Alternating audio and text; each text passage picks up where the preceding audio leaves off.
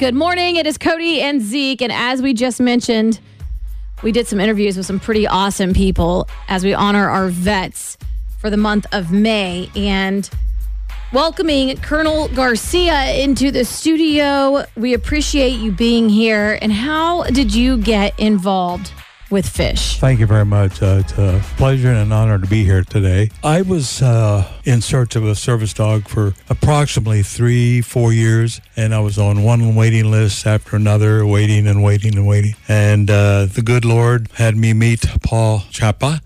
Within 6 months, I had been selected to be awarded a service dog, and I've had Casey Maya since June of last year. And she's become a great friend and supporter. And you have Casey Maya with you today. I do. I take her with me almost everywhere. Beautiful German Shepherd. She's a beautiful dog, really. Has been trained. And tell us what you would need a service dog for. Explain that. Some veterans, in their experience in military service, experience a number of trauma incidents. Mine is a multi-issue, but the one thing that Casey helps me on is my anxiety. I have a difficult time being in public places where there's a lot of noise, a lot of people, airports, for example, grocery stores. But with KC, I'm able to go everywhere and anywhere at any time. Okay, can I just say, and I'm going to act stupid here, so forgive me if this is a dumb question. Not a problem. But being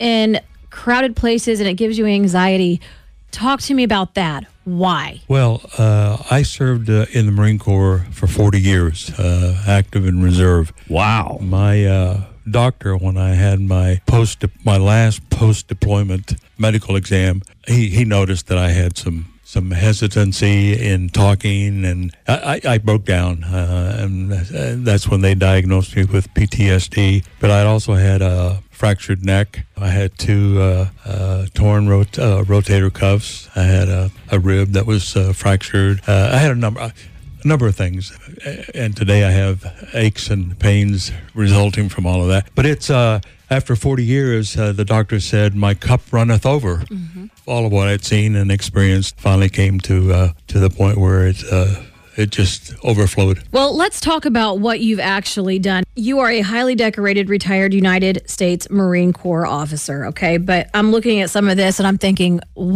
wow, just wow. Selected for multiple political appointments, service to Presidents George Bush, Ronald Reagan, U.S. Senator Bob Dole. You've had top secret clearance. You have done some stuff. Former special assistant to President Reagan at the White House. You are a hero. You are absolutely a hero. Well, I know you mean well, but I don't particularly care to be addressed as a hero. And you've heard this many times before. The real heroes didn't come home. And I am eternally grateful that I had the opportunity to serve my country alongside with the heroes. But thank you anyway. I appreciate that. I prefer to be called a U.S. Marine. I love that. You've also served as an FBI-sponsored Joint Terrorism Task Force member. So you've seen and done these things that somebody like me, I've got family in the military, but I've never served. And I couldn't even fathom the things that you have seen and done.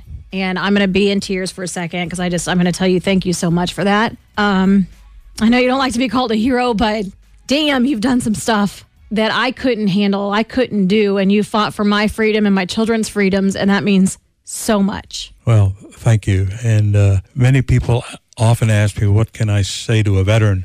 And I say to them, just acknowledge the service. That's all we want, to be acknowledged for what we've done. And there are so many veterans who don't get any of that. And one of the things I want to help Paul with is to get the story out. There's so many veterans who need help. I'm one of them. And what Paul and Fish has done for me has allowed me to have a purpose in life. I've regained some of my life with Casey, but it's something that will never go away, unfortunately, but we can manage it. And with Casey, I'm able to manage it and get out and do things and lead a normal life. And really quick, may I ask how Casey, this support dog, helps you? Like, what is it about the dog that just soothes you enough to be able to go out into public? I can't describe the mental behavior of Maya, Casey Maya, but she senses when I'm nervous. She senses when, and anxiety reaches a point where I just cannot be in the same room with people and noise and so forth. She senses that before it gets to a point where it's a point of no return. And she'll either tug at my shirt tail, she'll bump into my leg. She gets my attention. I see. And then I know that it's time to change venue. That's happened quite a bit. She just senses that. I don't know how she does that. And she's a trained dog, and I mean, it takes a lot of money to train these service dogs. And that's another thing. Paul has developed great relationships with the private sector. They donate money so that dogs like Casey can be bought and trained and awarded. So the private sector is and again, through Paul's extremely valuable relationship building that I have Casey today. Yeah. And Paul, do you want to jump on the mic just for a second so we can talk to you about fish? I know you probably weren't. We probably just threw you on the spot there, but he's mentioned you a lot. So just wanted to kind of hear about this organization and how you can help people through fish.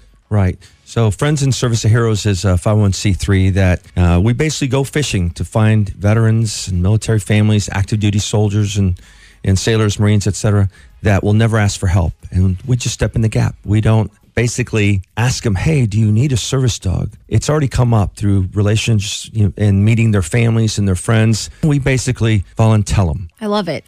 Volunteer them. That's perfect. Well, thank you both for being here today. Thank you for your service, Colonel Garcia. We appreciate the time that you've given us. Thank you very much.